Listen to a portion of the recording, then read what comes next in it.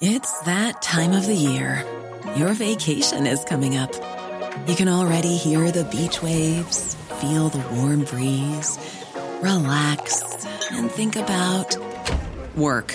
You really, really want it all to work out while you're away. Monday.com gives you and the team that peace of mind. When all work is on one platform and everyone's in sync, things just flow. Wherever you are, tap the banner to go to Monday.com.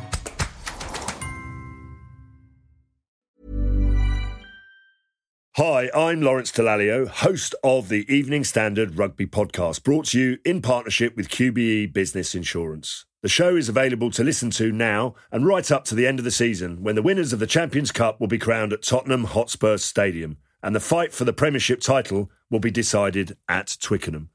QBE is one of the world's leading insurers, and they will help your business build resilience through risk management and insurance solutions. Subscribe and download now, wherever you get your podcasts. Thanks for listening. ES Audio. From the Evening Standard in London, I'm John Weeks, and this is The Leader.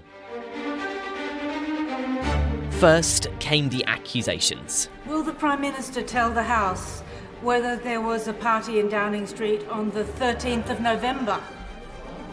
Prime Minister. Mr. Speaker, no, but I'm sure that whatever happened, the guidance was followed and the rules were followed at all times. Then came the results of the Sue Gray report. Did parties actually take place in Downing Street during lockdown? Earlier today, Sue Gray published her final report, which I commissioned to get to the bottom of things and to set the record straight. And I'm grateful to her for her work. She's identified a number of failings, some official, some political, and some that I accept are entirely my own, for which I take full responsibility. After that came the admission of culpability. Today I've received a fixed penalty notice from the Metropolitan Police relating to an event in Downing Street on the 19th of June 2020. And let me say immediately that I've paid the fine, and I once again offer a full apology. Followed by questions about lying to Parliament. Why did you lie to Parliament? Morning. I will be suspended. But now, after a lengthy inquiry by the Privileges Committee, which started almost a year ago, it's been found that former PM Boris Johnson did deliberately mislead Parliament over Partygate.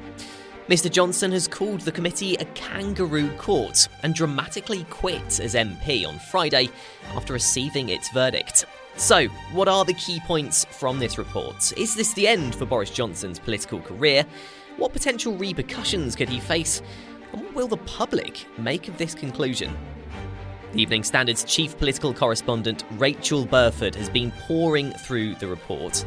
So, Rachel, what are the key points of interest from this report? Yeah, so the Privileges Committee this morning released this really long, 30,000 word, very damning report into how Boris Johnson misled Parliament repeatedly and deliberately over Partygate and parties in Downing Street and across Whitehall.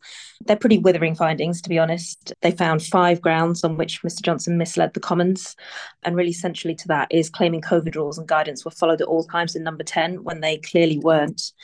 You know, they said that he deliberately misled the House, deliberately misled the committee, breached confidence and was complicit in a campaign of abuse and attempted intimidation of the committee when they announced that they were going to be investigating him. Boris has sort of slammed the report, really, branding it deranged, essentially.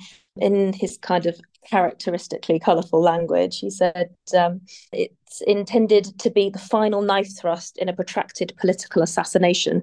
The committee are also extremely annoyed about his reaction to the report as well.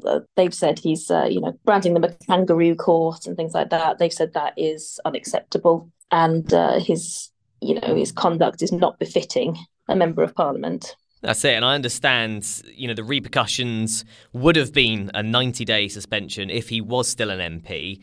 but a 10-day suspension would have been enough to cause a by-election. Can you just sort of explain that process, but also the potential repercussions that could face Boris Johnson now? I mean, does it become a legal thing? How exactly does that work? So he's quit as an MP, so he's not going to face any recall petition, which is what would have happened had he been suspended for 10 days or more. I think the 90 days that he's got, I think he was obviously going to get over 10 days, which is why he resigned in sort of fury last week. So we were expecting quite a hefty sort of suspension period for him.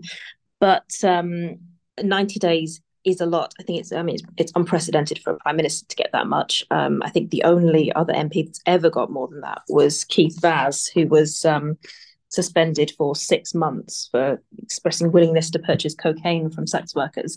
So I think this is a really unprecedented suspension from Parliament that he would have faced. But obviously, he's not going to face a recall petition because he's already quit. The Tory party are going to be choosing their candidate for his Uxbridge seat tonight, I believe, late tonight. So that'll be announced later this evening. And he's gone. So, I mean, now, obviously, he faces not having his parliamentary pass. That is sort of something that's quite, an important thing that MPs have. It's, something that's quite a perk that you get. You can still take people into Parliament even after you're not an MP. So I understand on Monday the House of Commons will need to approve the report. What does that mean officially? And are there any next steps after that? So it's believed, it hasn't been officially confirmed yet, I don't think, but it's believed that MPs will be asked to approve or reject the Partygate report. They'll just get a straightforward vote on whether to approve or reject the long report and its recommendations. I think they'll be asked just a really simple question. Does the House of Commons approve the report from the Committee of Privileges? And then they'll be asked to vote on that. I mean, the most severe recommendation in the report is this 3-month suspension, which is not valid anyway now because Boris Johnson has resigned. Let's take a break now. Before we go to the ads, the Evening Standard's hosting a 2-day event in London to help young people with education and career choices. Here's David Marsland to tell you more. The Evening Standard Step Up Expo is coming to Olympia, London, the first of its kind in the UK for teens' education, careers and life choices. It's 2 days of inspirational speakers and the opportunity to meet people doing the jobs you want to do. Want to be an airline pilot? Get help from British Airways. Want to work in finance? PwC's on hand. Want to be an opera singer? Talk to the Royal Opera House. And there are so many more opportunities, from robotics engineers to florists, along with leaders from top universities. More than 40 speakers include Radio 1's Jack Saunders. It's all free on Friday the 30th of June and Saturday 1st of July. Go to stepupexpo.co.uk for more information.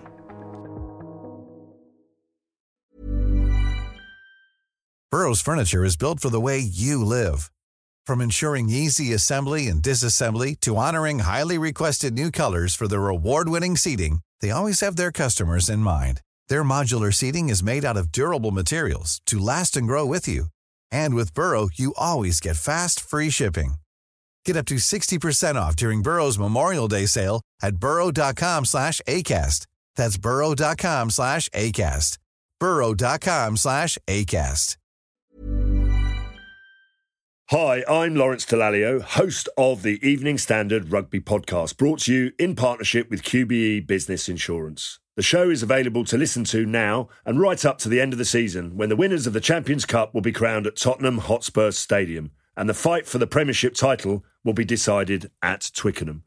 QBE is one of the world's leading insurers, and they will help your business build resilience through risk management and insurance solutions. Subscribe and download now wherever you get your podcasts. Thanks for listening. So, Rachel, yesterday I spoke with a Grenfell survivor who criticised the amount of effort that went into the Partygate investigations compared with Grenfell. Does this inquiry seem like a normal amount of effort for this kind of investigation?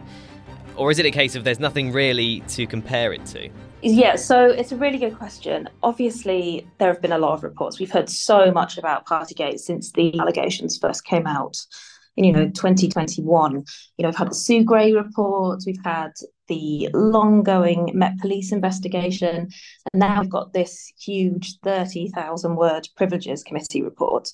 And I think there is a bit of, among the public, fatigue about Partygate. But I think from the MP's point of view, one of the worst things an MP can do is lie to Parliament. And the idea that Boris Johnson was Prime Minister and then deliberately misled Parliament repeatedly is a very sort of severe crime in the eyes of a lot of MPs, because MPs cannot properly scrutinise the government and decisions if they're not getting the correct information.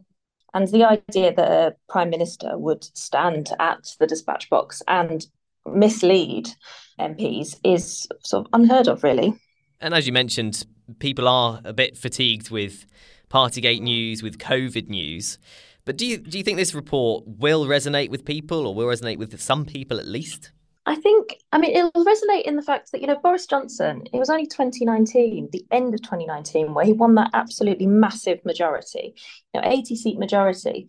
So this has been an unbelievably quick downfall for a Prime Minister. He was a very popular figure, former Mayor of London, London MP, and a very, very popular Prime Minister in 2019. And I think the way that he has seen this fall from grace is totally unprecedented. So I think that will resonate with people. I do think the public are a little fatigued, a little bored with COVID news now. I think what we've got to remember is, our courts correspondent has been reporting on all these people that are still facing COVID fines from years ago, massive fines, £10,000 times. All these cases are still going through the court system. So I think we have to remember that this is something that is still going on, and it did have a huge impact on a lot of people's lives. Earlier today, the Conservative MP Tobias Ellwood came out saying that the party now feels disappointed and angry at Boris. Does this report mark the end for Boris Johnson, at least in the sort of political sphere? Well, I think a lot of people do think so. It's very damning. It's long. It shows he had contempt for Parliament. There's witnesses in there that say there was just flagrant rule breaking going on in Downing Street. And I think there'll be a lot of MPs that will say, well, he can't possibly come back after this. Rishi Sunak is facing 3 by-elections, got one in Boris's seat, got Nigel Adams and Nadine Dorries, although Nadine Dorries has not actually resigned properly yet. So, we're going to have to see the results of those. This is something that's going to be overshadowing government business for quite a while, I think, even though, it's the start of the end, if you see what I mean. There is going to be sort of an overshadowing government for a while, but I think I can't see a way of Boris making a comeback after this. And are there any more sort of political grenades Boris can throw? Well, so we already saw yesterday the allegations about Bernard Jenkins, who is probably the most senior Conservative MP on the Privileged Committee, the allegations that he attended a lockdown birthday party himself.